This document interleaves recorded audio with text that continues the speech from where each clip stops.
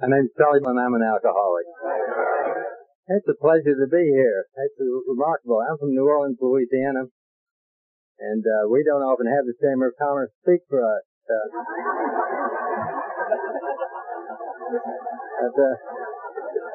And I'm a little bit hurt by that fact because we're in the same business as Eureka Springs, Arkansas. We can fleece those tourists just as well as you folks. I might be able to give them a few pointers on that, as a matter of fact. And by the way, Randy, if you're still in the house, I think my room needs some extra towels. I've never seen such service like this, but I've felt welcome since Bob first called me. And it's a remarkable thing to be asked to come to these things and speak. Usually I'm a fill-in. I sort of specialize in it. I filled in for a gallbladder once in Corpus Christi, Texas. In Biloxi, Mississippi, I filled in for cancer, which is unfortunate. I think the greatest fill-in I ever did, though, was in a thing called the Romp in the Swamp in Waycross, Georgia, where I filled in for PMS.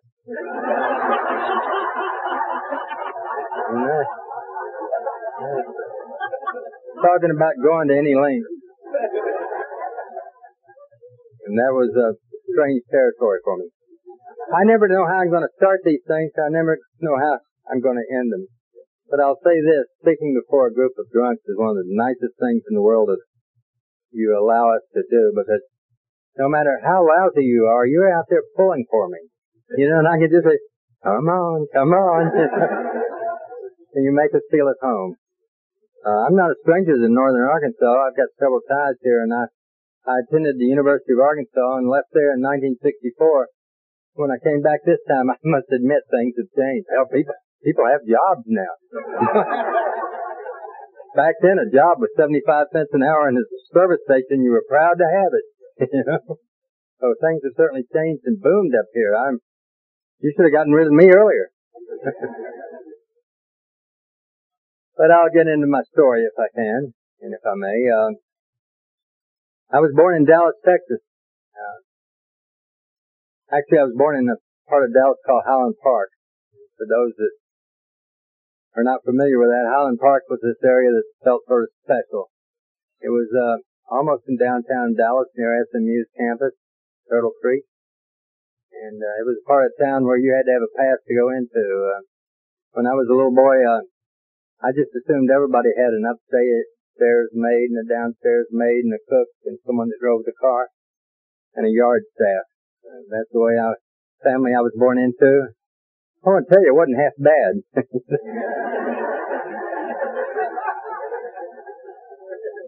If you got your chance, be rich. It's easier.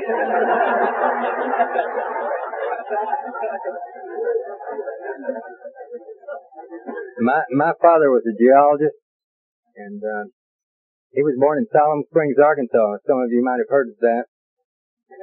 And but they'd moved out to the West Coast in 1921. And he'd gone to the University of Arkansas until he got kicked out of there, and then he went to the University of Oklahoma for a while. But he got his PhD from Stanford University in geology, and he wandered down. His father was pretty well fixed, and he'd entered a cross-country road race. They used to have those things back then. You'd start with your rear wheels in the Pacific, and you just choose your route and go as fast as you could until you get those front wheels in the Atlantic, and the first one that did that won that race. Well, he turned over in Shreveport, Louisiana, wired home for money, and his father replied, "It's time to get a job." And he got a group of guys together, and they went out into East Texas, and he drilled an oil well. He opened up what is today the Hawkins oil field of East Texas, and for that I'm eternally grateful.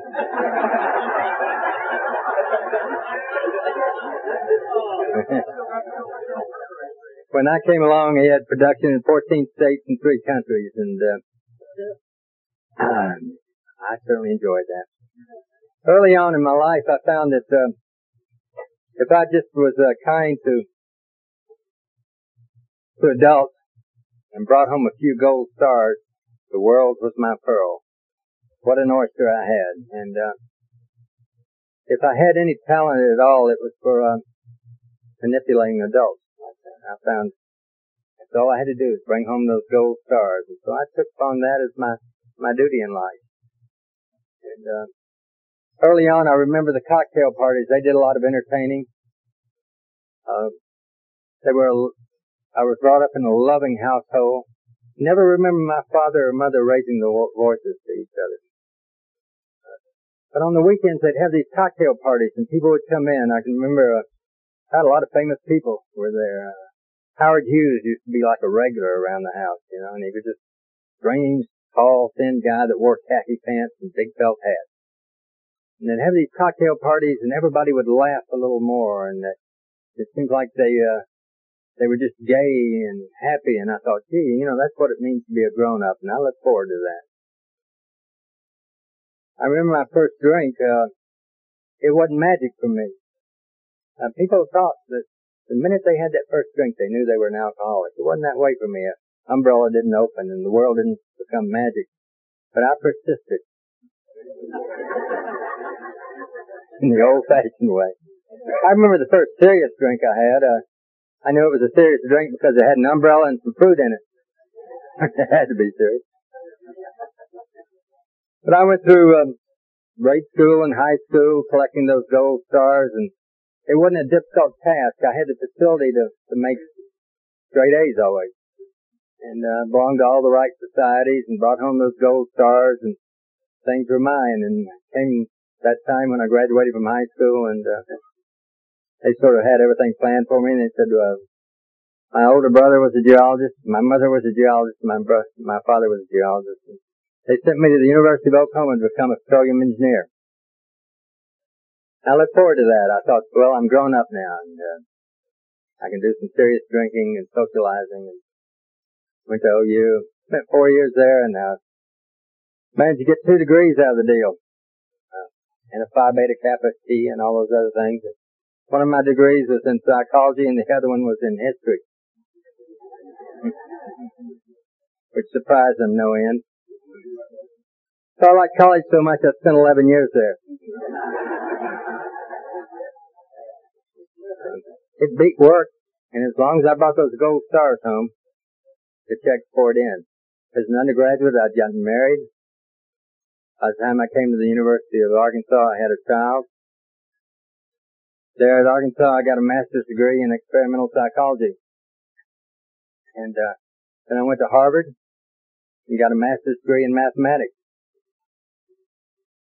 The only hard thing about Harvard is getting in. Once you're in there, you can do anything and be creative. I learned more at the University of Arkansas than all the schools I went to. Went back to the University of Arkansas and got a PhD in experimental psychology. By that time, I was publishing, and I was a fair-haired boy because I had to do this for the gold stars and the check from home. And when I graduated after all that education and everything, what was I to do? I did the logical thing. I went to college. I had an opportunity to go to Oxford University for 2 years. I believe I was there while Bill Clinton was there, but he didn't know me, and that was his loss. And I was honored to be a lecturer there, and I did what was called a postdoctoral. So up to then, everything was fine. My drinking had increased steadily over that time, but I hadn't noticed it, but I'd acquired a real taste for it. I was into single malt scotches in England before they'd even heard of them in the United States, for instance. A little bit ahead of my time, I'm afraid. But there came that time when I just couldn't continue to go to college, and after all, in the United States, we don't have some kind of nobility where you can feel at ease not being a productive member of society. So I felt this strange obligation to do something. I was qualified to do one of two things. I could either sell used cars, because when you added up all my degrees, that's what it amounted to, or I could teach. And so I opted to teach. It seemed like a gracious thing to do, and it's an ideal thing to do if you have a little supplemental income someplace. Because you really don't have to break a sweat. Along the way, I'd published almost 77 times, which was remarkable. In 1963, for instance, I'd been asked to go to Moscow and cover my master's research in psychology. I know you're all familiar with it.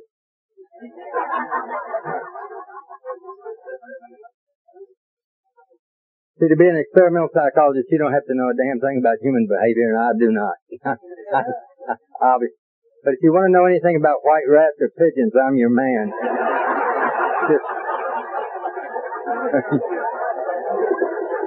Just see me afterwards.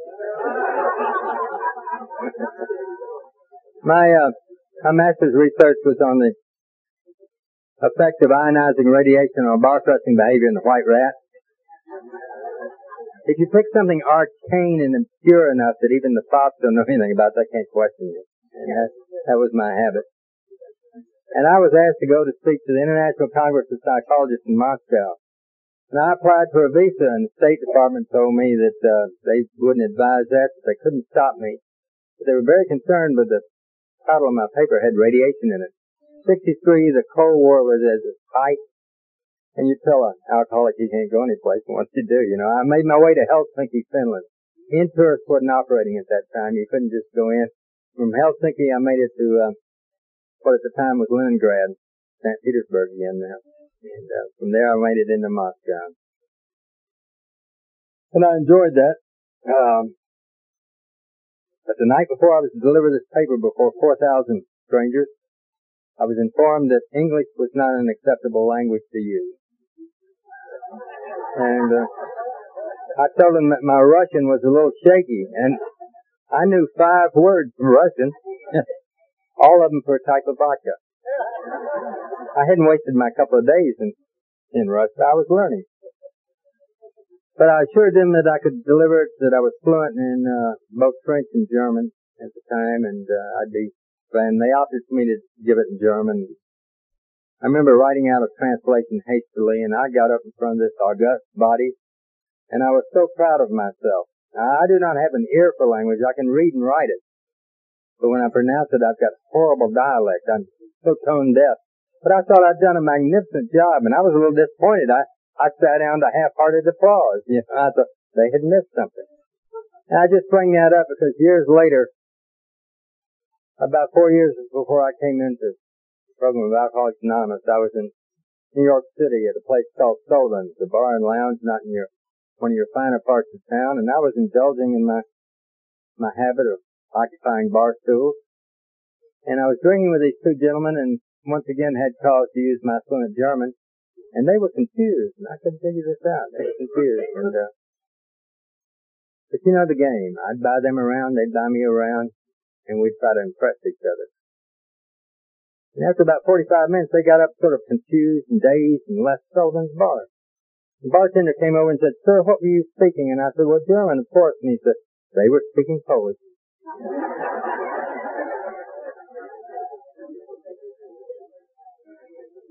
It's a strange thing. At that moment, I got extremely depressed, you know, and I realized I'm losing it. And it's just a remarkable thing. I remember walking out on the sidewalk and tears running down my face. And I'm from a German family where public displays of emotion are totally unacceptable. In our family, when you got married, it was, "You may now shake hands with the bride." That's as public we wanted to be with intimacy of any kind. But I remember those tears running down my face, and I realized I was losing it, and that something was happening, and there was no solution for me, no answer. But I digress. I'm back in the United States, 2 years postdoctoral, 11 years of university, all these straight A's, and member of Phi Beta Kappa and Sigma Xi, and qualified to sell used cars. But I sent out my VTAA. VTAA is a fancy word for the academic word for resume. I sent them out to several universities I thought might be interested in something as magnificent as me. I had a very high opinion of myself, and I attended a couple of professional conventions and made myself available for interviews. And I remember the first one I went on I was asked to come interview at Auburn University in Auburn, Alabama. Well, Auburn didn't even have an airport, but I remember flying into Columbus, Georgia, renting a car and traipsing out across to Auburn. I got there at 8 o'clock in the morning, and it was a real strange experience.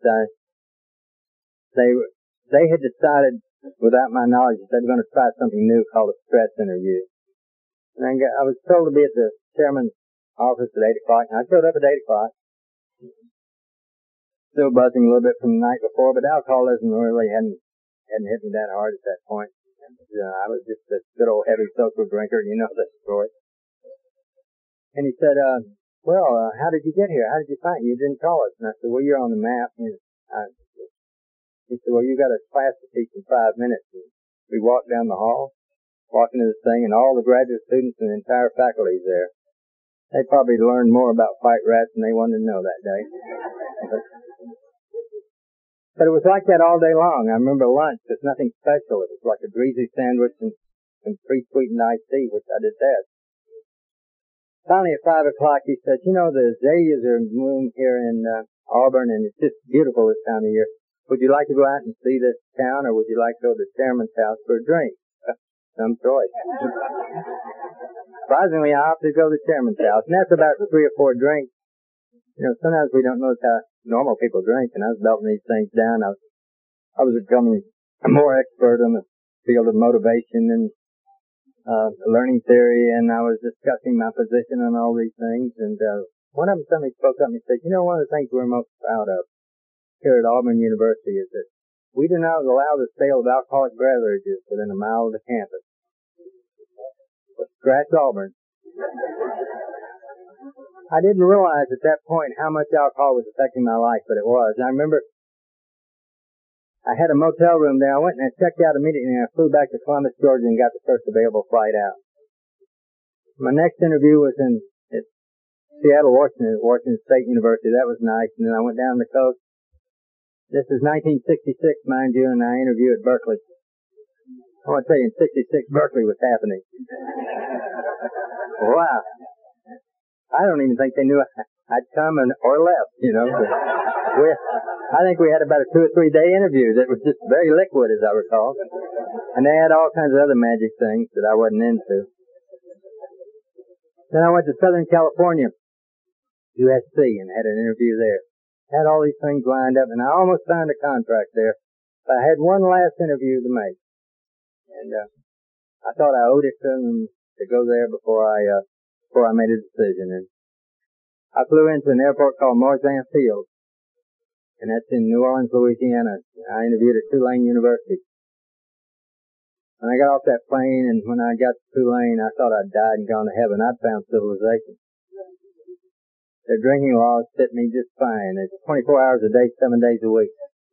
Went to the faculty dining room, had a lovely meal, and they had carafes of wine on the table at no charge. You could wow. At 1:30 that afternoon, I signed a contract to teach at Tulane University. They said, well, you didn't ask how much you're to be paid. It doesn't matter. The wine's free.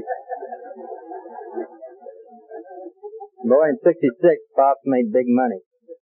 $9,000 a year. An additional $2,000 if you talk summer school. Jeez.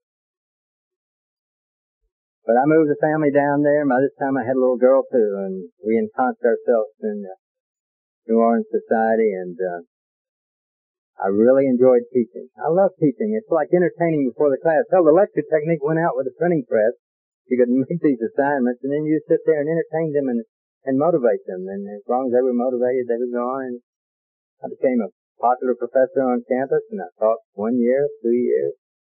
By 1969, in my 3rd year, I found certain things difficult. See, I've been doing all this research. I hadn't published in the meantime.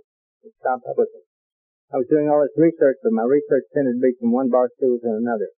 It became awkward. I was teaching 9 hours a semester, and I scheduled all my classes Monday, Wednesday, Friday, so I could do research the rest of the time, which I'd rarely darken the lab door. My research was just bar stool to bar stool, and so in 1969, in December of 69, I went to the chairman of the department and said, I'm getting behind in my research, and I would like a year's sabbatical. Just concentrate on that. And he said, well, you haven't been here long enough to be on a sabbatical with pay. I said, I don't want to pay. I just want a year's sabbatical. And he granted it to me. And I've never drawn a paycheck since. Something that I love so much is teaching. By that time, alcohol was so dominating my life, and I didn't even notice it. So I never went back. I'm still on sabbatical from Tulane University. During the time when I was in Tulane, based on my past things, I still kept getting successes. I actually started getting gold stars, and one of them happened to me, a dastardly thing that happened to an alcoholic. In 1968, I received a letter from Sweden, and it was from the Nobel Prize Committee. It concerned my doctoral work, which was, I'm sure you're all familiar with this. You laugh. It was a perception of diamagnetism in Belgian homing pigeons. And I'd actually isolated a sense and found a sense organ that they could use as a backup for maintaining headings.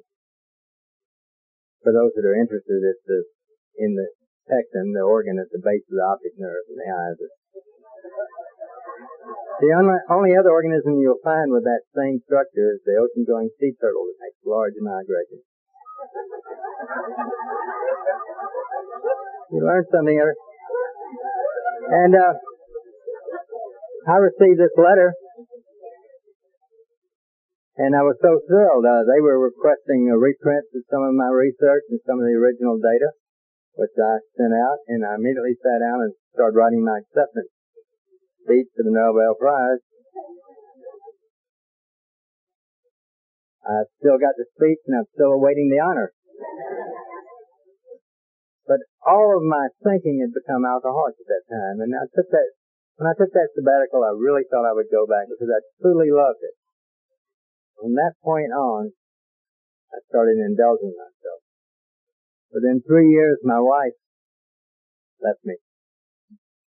And it was a brutal leaving, too. She came in with a guy that I'd set up in business, and they were holding hands, and I thought, that's strange.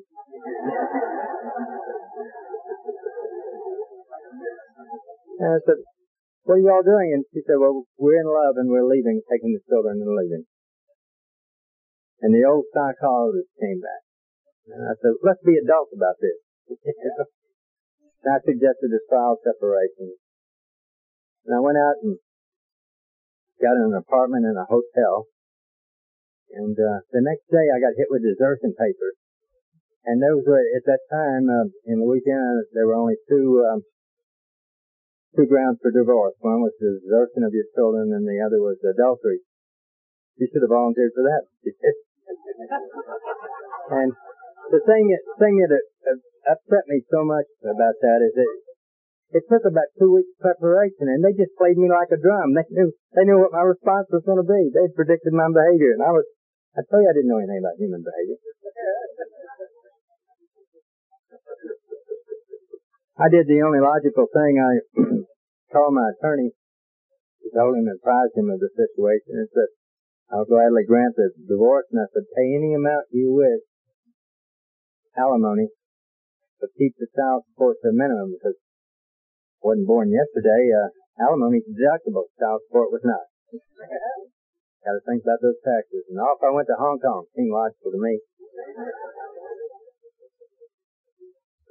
Well, I get back in about 6 months, and I find that alimony is zero, and he was proud of that for some reason. My child support was $1,000 per child, which is quite a bit of money back in the early 70s.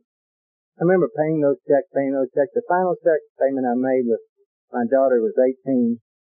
She was just about to turn 18, and I wrote a check out for $1,000. And my ex-wife said, you've been such a brick about all this. Why don't you just forget that last check? And I thought, well, if I do that, she'll say, that's no good, never paid all this child support. And I insisted she take it, and I felt sort of smug about it and sort of victorious. And she left, and my daughter says, Dad? And I said, yeah.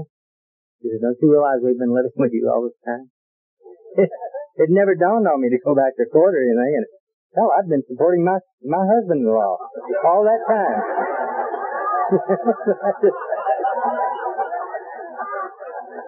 But I was in control.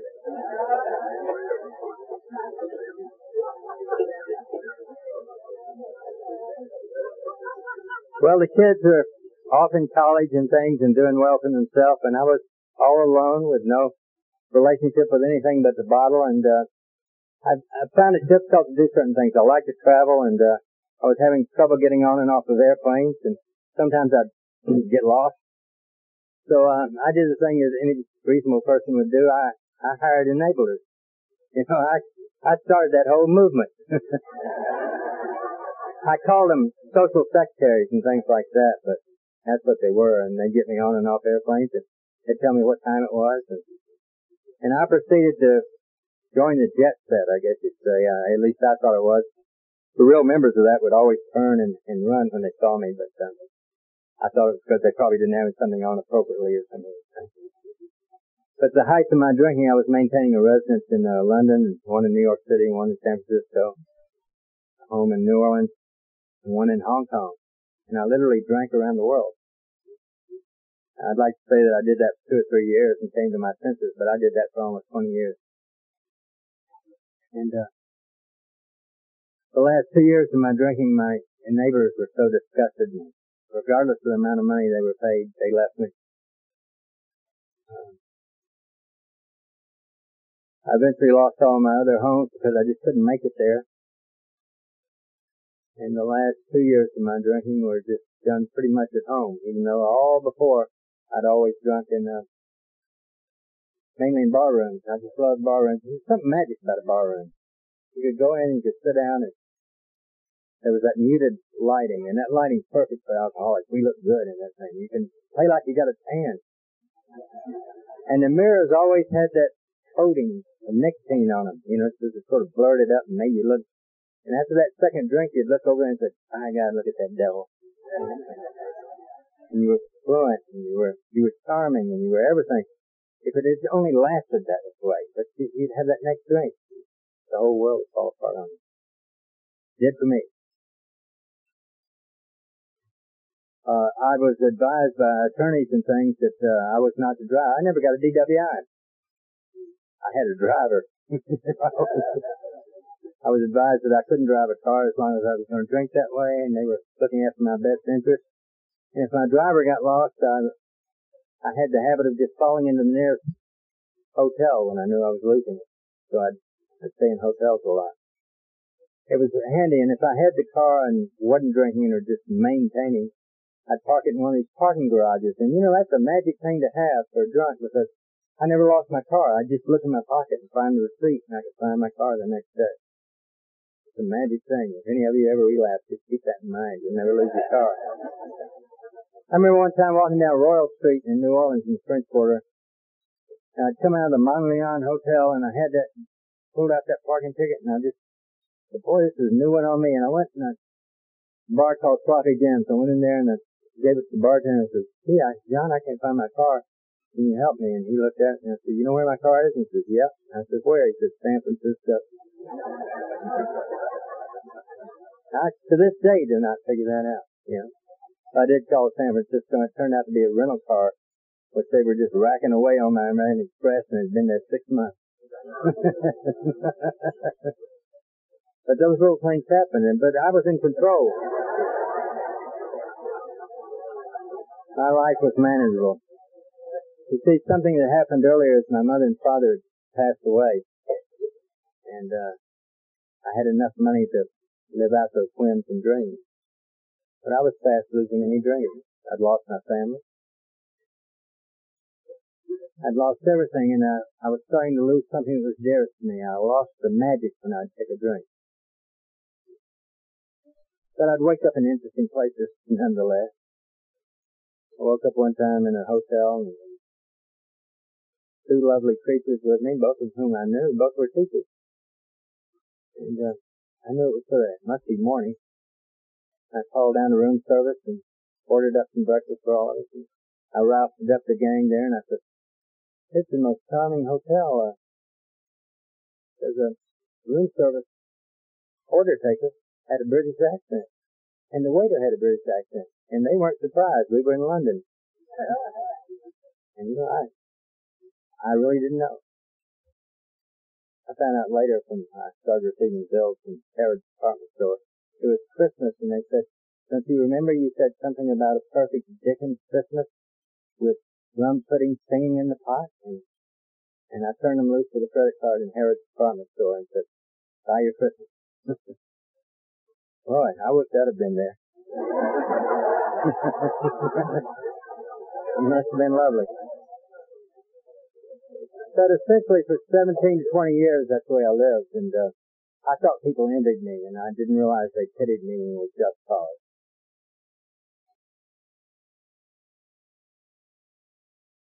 I got down to the moment that I can remember my last drink. It occurred in this house in New Orleans. I woke up one morning. I didn't know it was morning at the time, because by that time, I've always been a regular drinker. I drank around the clock. I was not a binge drinker. I drank consistently. When I would try to go to a bank and conduct some business or something, and I knew that was coming up, and that day I would only drink a quart of Jack Daniels. That was my maintenance. That was to be normal. That was not to shake and to act normally.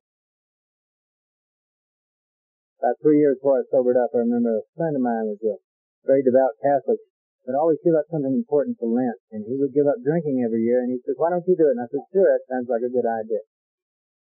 I don't realize in all those years I hadn't gone a day without drinking, and I gave it up. I remember at the stroke of midnight I stopped drinking, and I went successfully through 24 hours without drinking.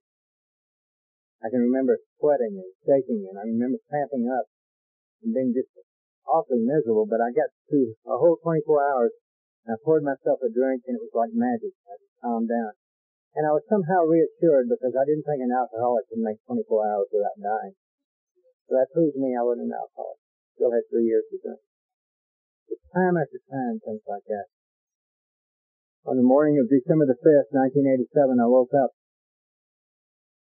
and I couldn't feel my legs. And I couldn't get out of bed. And I panicked.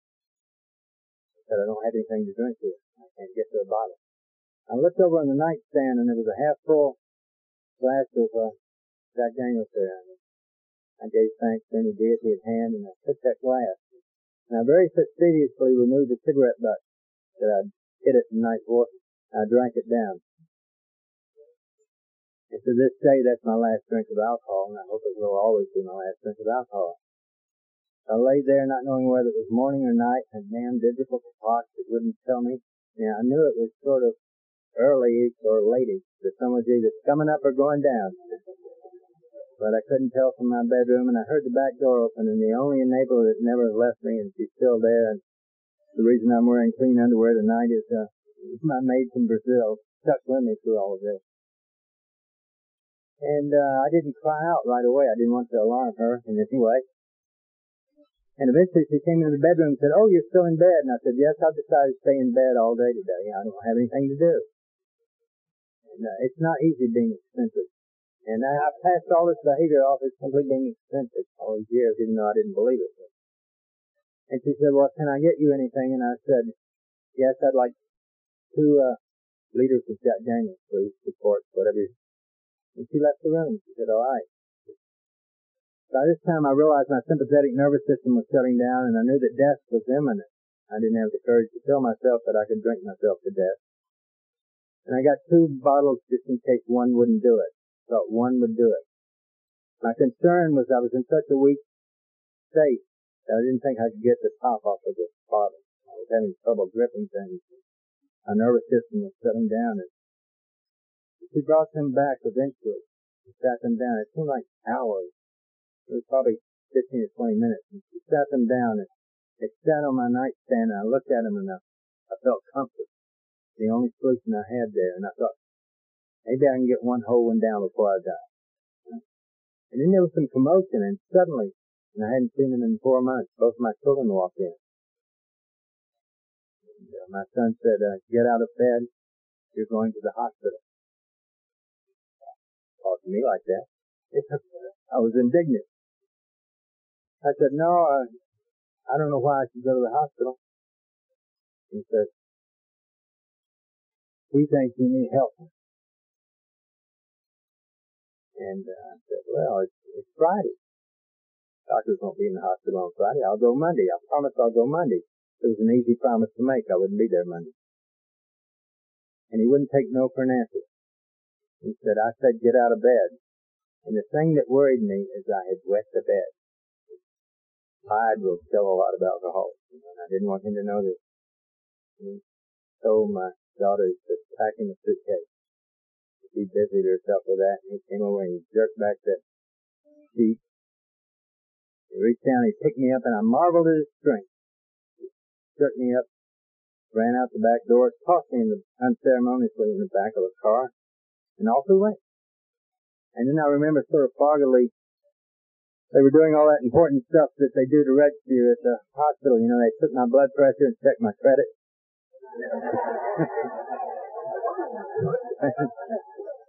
And they were weighing me. And they had this thing this scale that they actually use in a morgue, because I couldn't stand on the scale, and I was in this big sling affair. They were cranking me up off this table with this thing, and got me up, and the nurse said, 105 pounds. And I'm arguing with it. I said, 105 pounds, it can't be. I weigh 185 pounds. I've weighed 185 pounds all my life. She looked up there and said, 105 pounds.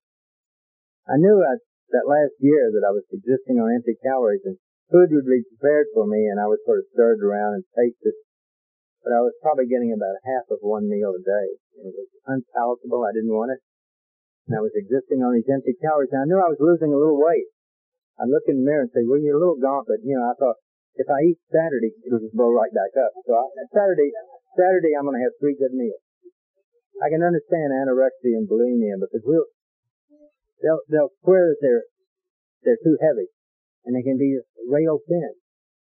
And that's the way I looked, and I couldn't believe it. So the rest of that day seemed sort of confusing and things to me, and I was in this bed, and a doctor who lives next door to me came in, and she said, Charles, you awake? I said, yes. And she says, I've talked to your children, and we think that we need to transfer you to some alcoholic rehabilitation. And I said, why don't you just prescribe me some Antabuse to tell me to stop drinking? I'll do that, knowing I couldn't. And at that moment, the only thought I had was there were 2 bottles of Jack Daniels at home. I've got to get home. She says, no, we've talked this over, and we're pretty serious about this. And I said, well, at least let me spend the night in the hospital, and we'll talk about it in the morning. She said, how long have you been here? And I said, 4 or 5 hours. She said, you've been here 10 days. It took a little wind out of my argument. So I figured, I'll let her transfer. She's just really rough bitch. I'll let her transfer me, and I'll just escape from the other place. I didn't know there were only doorknobs on one side. So I go to a treatment center, and I go in style. I'm carried in on a stretcher. And I start into detox. 28 days later, I'm still in detox. They're trying to get me transferred to other hospitals. My vital signs are all over the place. But they hadn't told me. Fortunately, if they'd told me, I'd have just died. Just get out of their way, And they didn't have any, they didn't see any solution finding, so let's put him in the group. But I'd made real progress. I was into a wheelchair by this time. I was sitting upright. And I was practicing for my great escape, 2 bottles of Jack Daniels. And I'm going out, and I could go about 5 or 6 feet, and then I'd just be exhausted. And I'd breathe and everything, but I swore I was going to get out of that place one way or the other, and I was mobile. I had those wheels. Well, they rolled me down this morning to introduce me to a counselor. Well, I want to tell you, alcoholics, by and large, make really poor patients. But PhDs in psychology make horrible ones. They're going to take me down to some master's in social work that's going to fix me. Well, they rolled me in there, and he was a middle linebacker, football player, big black man. I thought, ooh, boy. I don't think that's going to be hard to buffalo him. He rolled me in, he said, I thought, well, maybe I can tell him about bar pressing behavior in a white rat or something more. And he says, how would you describe your drinking? I said, well, I'm a heavy social drinker. I admit to that. And he said, well, how much do you drink a day? And I thought, he's tricky. So I made a calculated thing. I'll just tell him what I do to maintain. It's my maintenance, and that's a quart a day. But, he's so narrow-minded. He's just like my doctor. He might think that I'm alcoholic if I tell him a quart a day. So I said, only about 2 pints a day. It sounded like less to me. And sure enough, he was narrow-minded. He said, you've got a problem with alcohol. He said, as far as I'm concerned, that's as alcoholic behavior as I've seen. How dare you, you know, if I could get out of this chair. Well, day in, day out, there have been some great treatment centers, there have been some adequate, and there have been some profit takers, and I'm afraid I was in the latter. I remember week in, week out, I was staying there. I was in treatment 58 days then. And it was the same for me each time. They'd roll me up on Friday after the staff meeting, and the head therapist would say, Charles, we've evaluated your case, and we think you're making remarkable progress. However, we think you can benefit from another week of our treatment. And that will be $11,500. I would write him a check for $11,500. Week in, week out, it was like that. The last time I wrote him a check like that, a substance abuse technician they had there pulled me over the side and said, Charles, if you keep writing those checks, you're going to be here the rest of your life. I thought, oh, that's silly. These people have my best interest in mind. And totally delusional I was. I remember the following Friday, it said, Charles, we think you're making remarkable progress. We think you can profit from another week of rehabilitation. And by the way, you owe $11,500. So I just said, I'd love to write you a check, but I'm absolutely broke. The following day, I graduated with high honors. I got my last gold star. It was remarkable. I'm not saying they didn't do anything for me. They did one thing that's particularly unique. They introduced me to a wonderful fellowship and Alcoholics Anonymous. They also had a physical therapy department in that hospital, and I was going down and taking physical therapy for 3 hours every day, and they taught me a lot of things. I had a case of what I had was peripheral neuropathy. I still have it. I cannot feel my feet as I stand here before you. And I've learned to maintain my balance by walking screw-footed. They taught me to walk like a penguin. And they taught me how to maintain my balance by using visual cues. But if the lights go off in here, you hear something go boom. And I'll need help getting to my feet again. But it's a mild inconvenience. I've never been happier in my life. But it just, if that doesn't come back within the first 5 or 6 years, it's not coming back. I probably have vast brain damage too, but I hate to think about that. I used to be really sharp. I tell you, I could read a book and then recite it back to you 3 months later. You know, so school was easy, and that's why I stayed there all that time. But they introduced me to this wonderful thing called Alcoholics Anonymous. I remember going to my first meeting. I was embarrassed because all the other patients had to lift me into a van and take my wheelchair along. And I was sort of embarrassed by all this, but I got into this meeting, and you did have that twinkle in your eye. You had that hope and you laughed a lot. I didn't see what was funny, but you laughed a lot. And I thought, you know, what a splendid thing. What a splendid thing. I could tell you folks needed this program too. But when I'd look up and I'd see those 12 steps, I had the same problem that Bill did. I kept seeing the word God. And I came from a loving and beautiful home.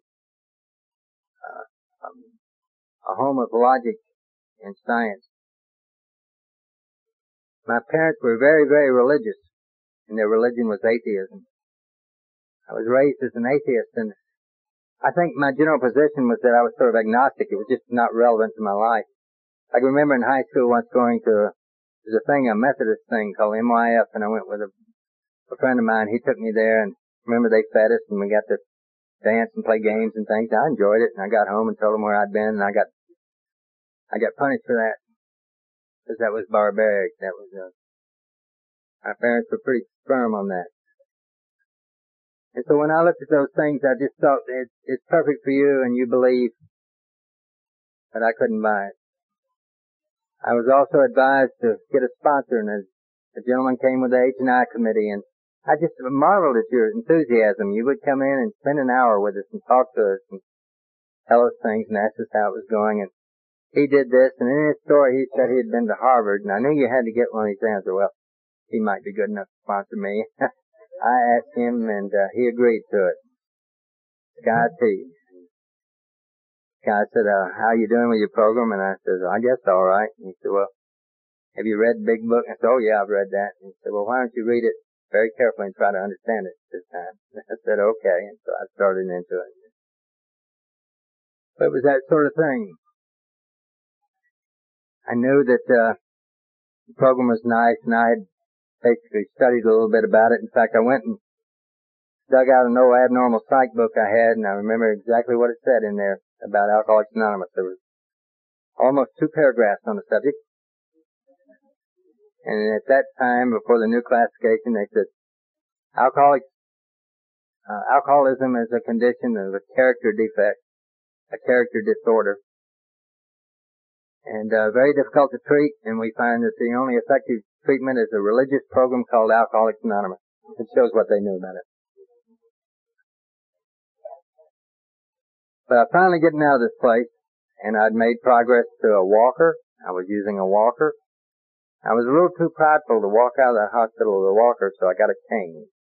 I was ready to go. Had my few little belongings packed in an AA suitcase. Had them all in that garbage bag. I was ready to go. And going to go home to those 2 bottles of Jack Daniels. And who showed up but this guy I asked the sponsor? I said, well, you going to give me a ride home? He says, no, we're going to a meeting. Oh, jeez. He had taken a day off work to do this for me, and I was a petulant child about it. We ended up going to 3 meetings that day. And I get home, and finally, and I go in and look in the bedroom, and those bottles weren't there. Now, I'd been dreaming about them all that time. I searched the house over. He had left me there, and there wasn't a bottle in the house. I thought, I don't know whether to call the police or not, but I've definitely been robbed. Clear evidence there. But I was so physically tired, I went to sleep. Said, I'll take care of that tomorrow. I'll get some bottles tomorrow. By this time, I'd been dry for over 3 months. All that money going to the treatment center, and then I woke up the next morning to a doorbell ring. 7 o'clock in the morning. I was going to sleep in. I went to the back door and it's my sponsor with that first step again, get in the car. And it went like that, day in, day out. Now it became a contest with me. If I get a few more days, maybe it'll take longer than 1 bottle to kill me. Maybe I can get 2 days of enjoying drinking until I die. Then it was 4 months. Then it was 5 months. And at 5 months, I thought, geez, 5 months, and they don't have a chip or anything for this. I need a prize. And so I went down and bought a big old Cadillac DeVille. No, it was a Cadillac Fleetwood. That's for a big old white thing. And it's because you had said that you had to change everything about my life, and I hated General Motors products. I never owned one. So I it's part of my new discipline. I bought a Cadillac. And I go to a meeting that night. I get in the meeting, and you insisted I get a higher power. Well, God was unacceptable to me. Primitive and unacceptable. So I had made the group my higher power. I could agree with a little bit of that logic. You'd talk about all of you could sit around and pick up a table easily, and I couldn't budge it. All that. And all that was nice. But I was sort of resentful because you had this God that was magical. You had a God that could move mountains, cause miracles, and I had you. I thought I was getting gypped. It was just clear to me. I go to a meeting that night. It was the 449 meeting held in the hospital. Guess what that's about? I go in there and it's a discussion meeting. By this time, I've read all the conference-approved literature. I'd gotten to the point where I could just quote your pages off of it, and I knew that I was brilliant in doing it because every time I'd finish sharing, people would say, well, just keep coming back. I figured you needed me. I might speak a few languages, but I didn't speak AA. Didn't understand. And that night, the moderator, the chairman, was talking about the higher power. Now, I don't know whether you religious nuts can understand this and what it sounds like to some supreme intellect like me, but John would share and he'd say, my higher power, whom I choose to call God. Like if you don't call it God, you're some kind of ninny, you know. And then Mary would say, my higher power, whom I choose to call Jesus. And they seem to get such delight out of this. I'm sitting around saying, God, you're my higher power, and you're letting me down. And went around like that all night. When it came my turn, I refused to share. By God, I was irritable and discontented, and I said, after it was over, finally, it seemed like the last an eternity, I went outside and everybody said, and the one thing I really liked was the meeting after the meeting. I understood pie and coffee. And they said, Charlie, let's go to Shoney's or Denny's or someplace. And I said, no, I'm a little tired. I think I'll go home tonight. I didn't sleep well last night, and I haven't eaten much today, and I've got to go home and eat some Ensure Plus or something. And I was on a diet of that, 4 cans a day. By this time, I'd ballooned up to 135 pounds. I weigh 145 right now. The doctors assured me that once I digested my fatty tissue on the way to 105, I started digesting muscle tissue, including large parts of my heart muscle and things, and I'm not supposed to be here. But, and I thought, well, I owe myself a real treat. I've been sober 5 months. I put up with these ridiculous AAers. I think I'll go across the river. This is on the west bank of New Orleans, the west bank.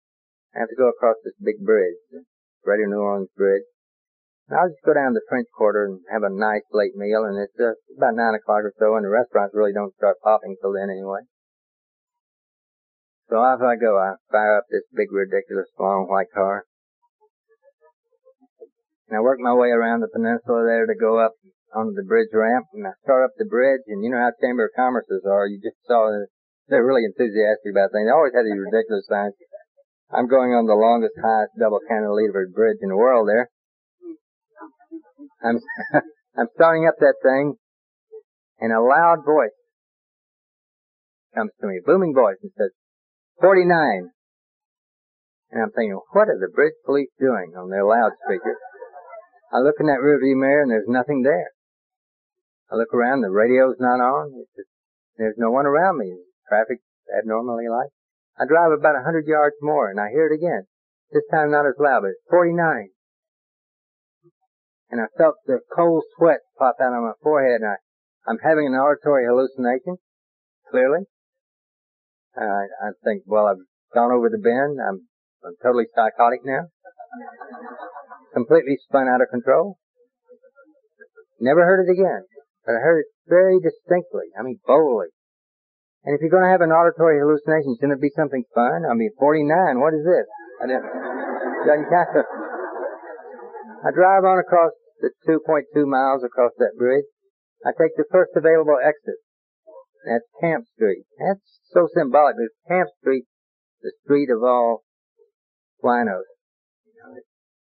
I'm heading down Camp Street, and I'm thinking to myself, I'm just starting to talk to myself out loud, so I don't hear voices, and I'm saying, if I go into the quarter, I'm going to walk into one of these places. I might have to tip the maitre d' a lot because I don't have reservations. And he's going to say, look at this loser. He doesn't have a date or even a partner. And I'll sit by the kitchen. And I don't know what to... And I look up and I see the Sheraton Hotel. Like this tall phallic symbol beckoning to me. And the solution came to me right away. I'd crashed there among other hotels. I'm familiar with lots of hotels. And I said, I'll just check in, get room service, have the steak sent up, watch a little TV, get a little rest. I'll go home in the morning and everything will be all right. That'll be fine. And I can work through this. I can work through it. And I've made a decision. I'm starting to get excited and breathing hard, and I'm driving down. I finally get to Canal Street. Nice broad street, and things are sort of, all of a sudden lights are brighter than normal, and it's an all-night town anyway, and there are families out walking on this thing at that time of night and thing, but it was busier than usual, and everything was sort of like neon electric. It's like blue electric. It was just, and I'm sort of excited, and I don't know what the deal is, and I hook a right there on Canal Street, and I have to drive about a half a block up to drive into the drive-in registry at this Sheraton Hotel. So I turn right there, and I drive in with this car, and a valet parking guy comes up, and it's real busy there, and people are going in and out. And he comes up, and I tossed him a $20 bill. I remember that, and said, take good care of this car. I started into the side door into the lobby there, and I walk in there, and the big electric door goes boom, As I walk in, take about 2 steps in there and I just stop. And at that instant, it just came to me, I remember what 49 was, and the significance of 49. $49 at that time was the cost of a liter of Jack Daniels at any Sheraton International. And I knew I was relapsing. I knew that there was no stopping me now. 5 months I had. It's come that time to see how many bottles it takes to kill me. I get the picture of this lobby. It's an expansive lobby with polished oaken floors. And off to the left are all these Persian rugs and overstuffed leather settees and things sitting around, and the registration's over there, and everything's sort of brass and sparkling. And there's like a mezzanine area with a big pod on it, and it's got 2 big grand pianos that play those CDs, you know. And I swear it's Gershwin himself up there, and it's Rhapsody in Blue playing. And to my right is this large atrium with a huge bar in it. And they've never been gayer than the laughter and the little thing laughter. And I swear I could hear the ice cubes rattling in those glasses. Sounded like fine Bavarian crystal.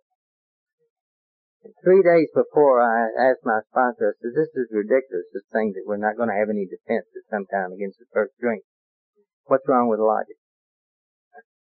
And I realized I was having that relapse, and I said, what do you do when you come to that time? And he says, you redouble your spiritual efforts.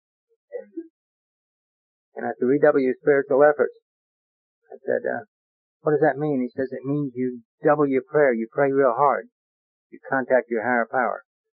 I thought, that's fine, but my higher power is having coffee and pie at Shoney's restaurant. So I did the next best thing. I borrowed your higher power. I'd said the Trinity prayer and the Lord's prayer just to fit in, not to stand out and try to blend in, but I'd never prayed in my life. And I said my first prayer. And I'd like to tell you it was something really elegant like the Serenity prayer, or something really noble like the alcoholic prayer. All I had to say was, God help me. But instead I said the prayer of a spoiled child.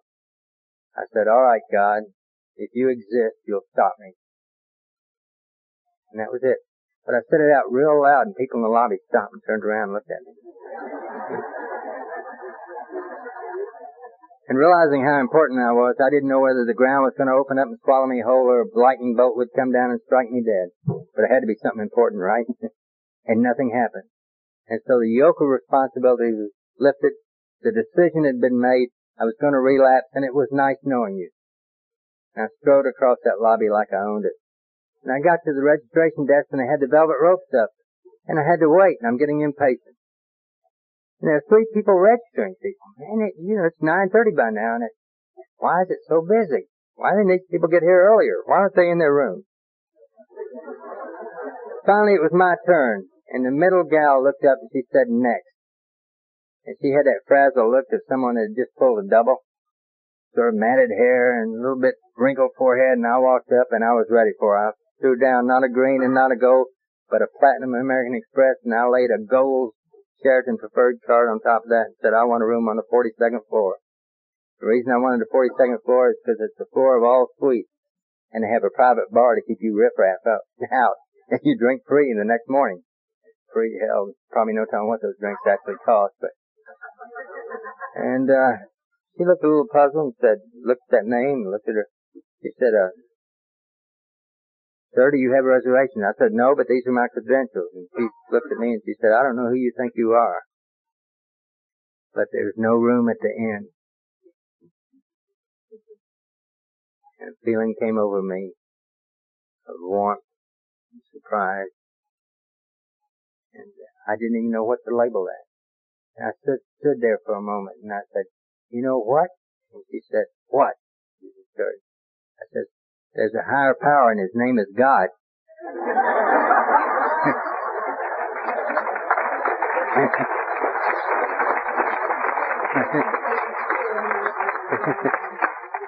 And without hesitation, she reached down and picked up a house phone and said, give me security, I got a live one at the front desk. I grabbed those credit cards and I headed out of there.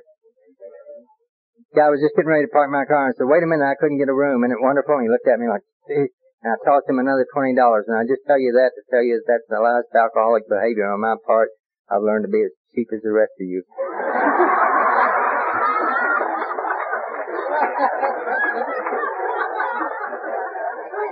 That's not true. You're the most generous people I've ever seen. I've seen a guy give his last $5 to someone that needed it. You know, that's real generosity. That's real love. That's real caring. That was a lot more important than $20 out of my pocket. But I got in that car and I headed back across the bridge and I got to Shoney's while they were working on that third cup of coffee, and I didn't say anything to anybody. I just sat in this rosy feeling. And for 3 days it was like that. And then it dawned on me, I hadn't even thought about a drink of alcohol. It had just magically dawned. And I call my sponsor and I get him over there and I tell him this wonderful story, and he says, I wouldn't tell anybody about that for a while if I were you. I said, why not? And he says, we've got work to do.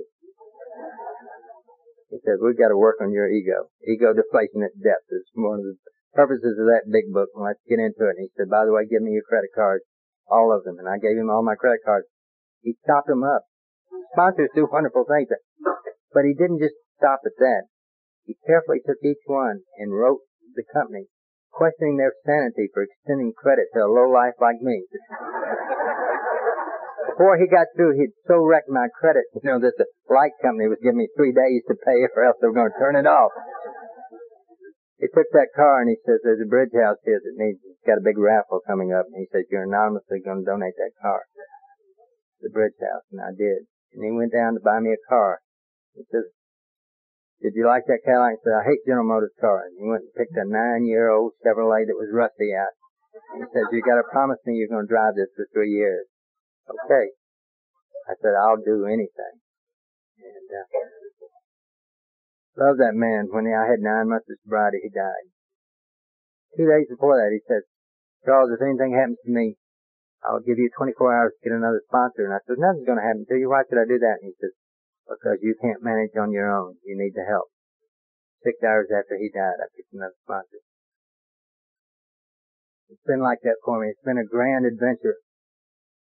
One of the ways that I'd stayed sober in that 5 months is he made me feel important about certain things. At some meetings, he said, they don't have enough ashtrays. Can you pick them up 2 ashtrays and bring them next Thursday? And I'd go buy 2 ashtrays, and I think this is so important. They couldn't get along without me. And I'd show up on Thursday, and I'd set them down, and I'd think to myself, now I can drink. I've done that. If I'd had a drink, I might not have been there with her. But he always had another little job for me to do. He just suckered me into that thing. And the last place he left me was at an H&I committee meeting, and I was assigned to go to a prison meeting. And I started doing that. And I carried the message into prisons in the state of Louisiana. I'm proud to say that I've been in every prison in that state. And they're 400 and 500 miles apart, it seems like sometimes. But I go to Angola, which is the 3rd oldest prison group in the United States. We beat your state prison by 1 year. But Warden Duffy didn't start them in California at San Quentin until 1943. And that was a real experimental thing, and it started opening up. After World War II, it started opening up for other states, and we were early on there. And we were the 3rd one. And the sober group of Angola welcomes you, and my home group thanks you for getting me off their hands for a while. I belong to the Strange Camels group at Slidell, Louisiana. We meet on Monday, Wednesday, and Friday, and you're all welcome. We meet promptly at 7:07 because we are the Strange Camels. We meet over an ice cream store, not a modern sort of mall type, but an old ice cream store that's been there 90 years, and we advise that the strong suggestion, it's not a must, but most people comply with this, that you have a scoop coming and a scoop going. And that's sort of been my experience since that time. I've had a scoop coming and a scoop going. I got involved actively in service, and strange things happen. The next thing you're a GSR, and I didn't even know how to spell it. I was amazed that others did. Then I was a DCM, and I was active on the committee work and things, and with 7 years of sobriety in 1995, I found myself going to New York City to be the delegate from the state of Louisiana to the conference. Magic things happened up there. It was beautiful. Why, in 95, I found myself at San Diego speaking to the International Convention. The subject they chose for me to speak on, I don't laugh, humility. Progress. I made a little progress. wonderful things happen. I remember at the conference, I opted to stay over a day or so, and I was pretty exhausted, and I thought, well, I'll stay 2 days and try to rest up before I go home, because cardiomyopathy and peripheral neuropathy slow you down. And Sunday afternoon, about 1:30, I suddenly realized what I need is a real meeting with AA, and I called the intergroup office there. It was still in the old Flatiron building at that time, and I said, do you have a meeting near the hotel? I'm at a hotel. Do you have a meeting near Broadway and 49th Street? And he said, we got one that starts at 4 o'clock, but it's about 8 blocks from you, and it goes through sort of a rough part of town. You're from out of town. I said, yes. He said, well, I wouldn't advise you to walk down there. I said, well, the weather's nice and everything. He said, where are you from? I said, New Orleans. He says, hell, you can walk down there. Somehow that gave me a streetwise pass.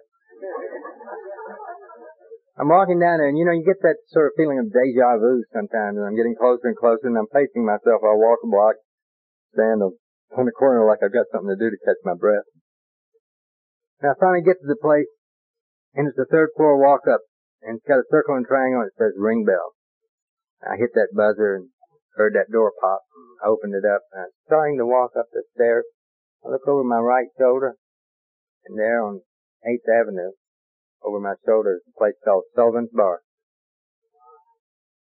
where 4 years before I came into this program, I wasn't ready for it. I stood out there for at least 45 minutes with tears running down my face, and the answer was across the street. It's remarkable, these coincidences that occur. Your life becomes full of these, and I've even seen 2 atheists sit there and talk, and one of them will say to the other, isn't that amazing, that's a God thing, and the other one says, certainly is. It's just remarkable. In San Diego, the interesting thing about those international conventions is that they don't last as long as this one. They start on Friday night, and they're over Sunday at noon. And you think, we've been waiting 5 years for this, and it's over. And you can imagine how you feel if you flew in from Belgium on one of their 2 747s. You know why they had 2? One smoking, one non-smoking. It's a good group of AA. And I stayed in certainly not the headquarters hotel. I was around the corner, around the bay, in this twin Holiday Inn thing. There was lots of rooms, and I was fortunate to be there because there were delegations from all over the world there. And they didn't understand the smoking laws of California, but who does? And the hotel finally gave up and opened a room about this size off the lobby and said, if you'll just go in there and smoke, we will ignore it. And they supplied some buckets of sand in it. And there were some chairs, and it formed a big circle in there, and people would just meet at all hours in there, coming and going, and share with each other. Well, Sunday afternoon came, and because San Diego's not the largest transportation center in the world, a lot of people were leaving the next day. Some were even leaving Tuesday, get everybody out, particularly some of the foreign visitors that were there. And someone said, let's have a meeting. And there must have been 200 of us in that room. We formed this big circle. And we said each person would share for 2 or 3 minutes. And then we'll go to the next. We started, I remember we went counterclockwise. And I commented at the time, that's so typical AA, we don't want to do anything in a normal way. And the first person that started sharing and trying to share in English, and she was Belgique, and she was trying to share in English. And someone said, no, each use your native language. And then she shared in French. And I was pleased that I could understand her. Thanks to help since I sobered up. And it went around the room like that, and you'd hear German, and you'd hear Dutch, and you'd hear Swahili, and it went around, and it got to the group, the Japanese, all sitting together. And they started sharing, and every now and then you'd hear this strange word, and it was sobriety. Sobriety. I said, is that really sobriety? And they each shared, and it finally got completely around the room, and we'd spent 4 hours in there sharing. It was over, and everybody stood and said the Lord's Prayer in their own language. And afterwards, I went up to the interpreter that the Japanese had brought along with them, and I said, pardon me, did I hear the word sobriety? And he got very, very excited, and he said, yes, we use your word. We use your word. And I said, why? And he said, we don't have a word that means that. So I asked the obvious question, well, what does it mean? And he looked at me sort of like, he said, well, sober with peace, of course. sober with peace. What a beautiful definition of sobriety. And I share that with you tonight, and wish all of you that exactly. To be sober with peace. And you can't ask for more. I remember getting on the plane there in San Diego to fly back, and the stewardess said a strange thing. Said, would everybody that's a friend of Bill Wilson please hold up their hand? Now, how often do you hear that on a plane? Remarkably, everybody on the plane held up their hand. She said, well, I'd like to welcome you aboard United Airlines closed flight of Alcoholics Anonymous. Your captain, co-captain, first officer, and all the flight attendants are also friends of Bill W. And just, things just went and happened. And I turned to the little gentleman sitting next to me. And I said, well, you're a friend of Bill Wilson. He says, yes. And he said, most wonderful coincidences have happened all week. And he said, I'm so proud. I know I shouldn't be, but I'm so honored. I've just been elected by the conference as the Southwest Regional Trustee. My name is Raul Marin. And he said it was the most amazing thing. He said, I was in the Marriott. He was in the headquarters hotel. I was in the Marriott. And he said, I was buying coffee, and he was so delighted. He said, you know, coffee was $2, and they lowered it to $1. We were drinking so much, and they made enough money anyway. He said, wasn't that nice of him? I said, sure was. He said, I got this coffee, and I turned around behind me, and there was this mountain of a man. And he says, I say, Mike. And he said he was from Australia. And he said, he was a huge man, and his name was Trevor. And he said, Raul, he said, I had the pleasure of pulling your name from the hat at the conference where I was a guest of your conference this year. I'm the general manager of the General Service Board and chairman of the General Service Board in Australia. And Raul said, isn't that the most amazing thing you've ever heard? And what a coincidence. And I said, Raul, you don't know what a big coincidence it was. I said, in the first place, it wasn't a hat, it was an ice bucket. And I had the pleasure of holding that. I'm Charlie Bartell, panel 45, area 27. And it's so remarkable, you know. And most of you know that Raul passed away about a month ago. And he was so pleased to be the Southwest Regional Trustee, and I was pleased to have met him. And I've probably talked way too long, but I love you, and I thank you from the bottom of my heart. Thank you, Eureka Springs.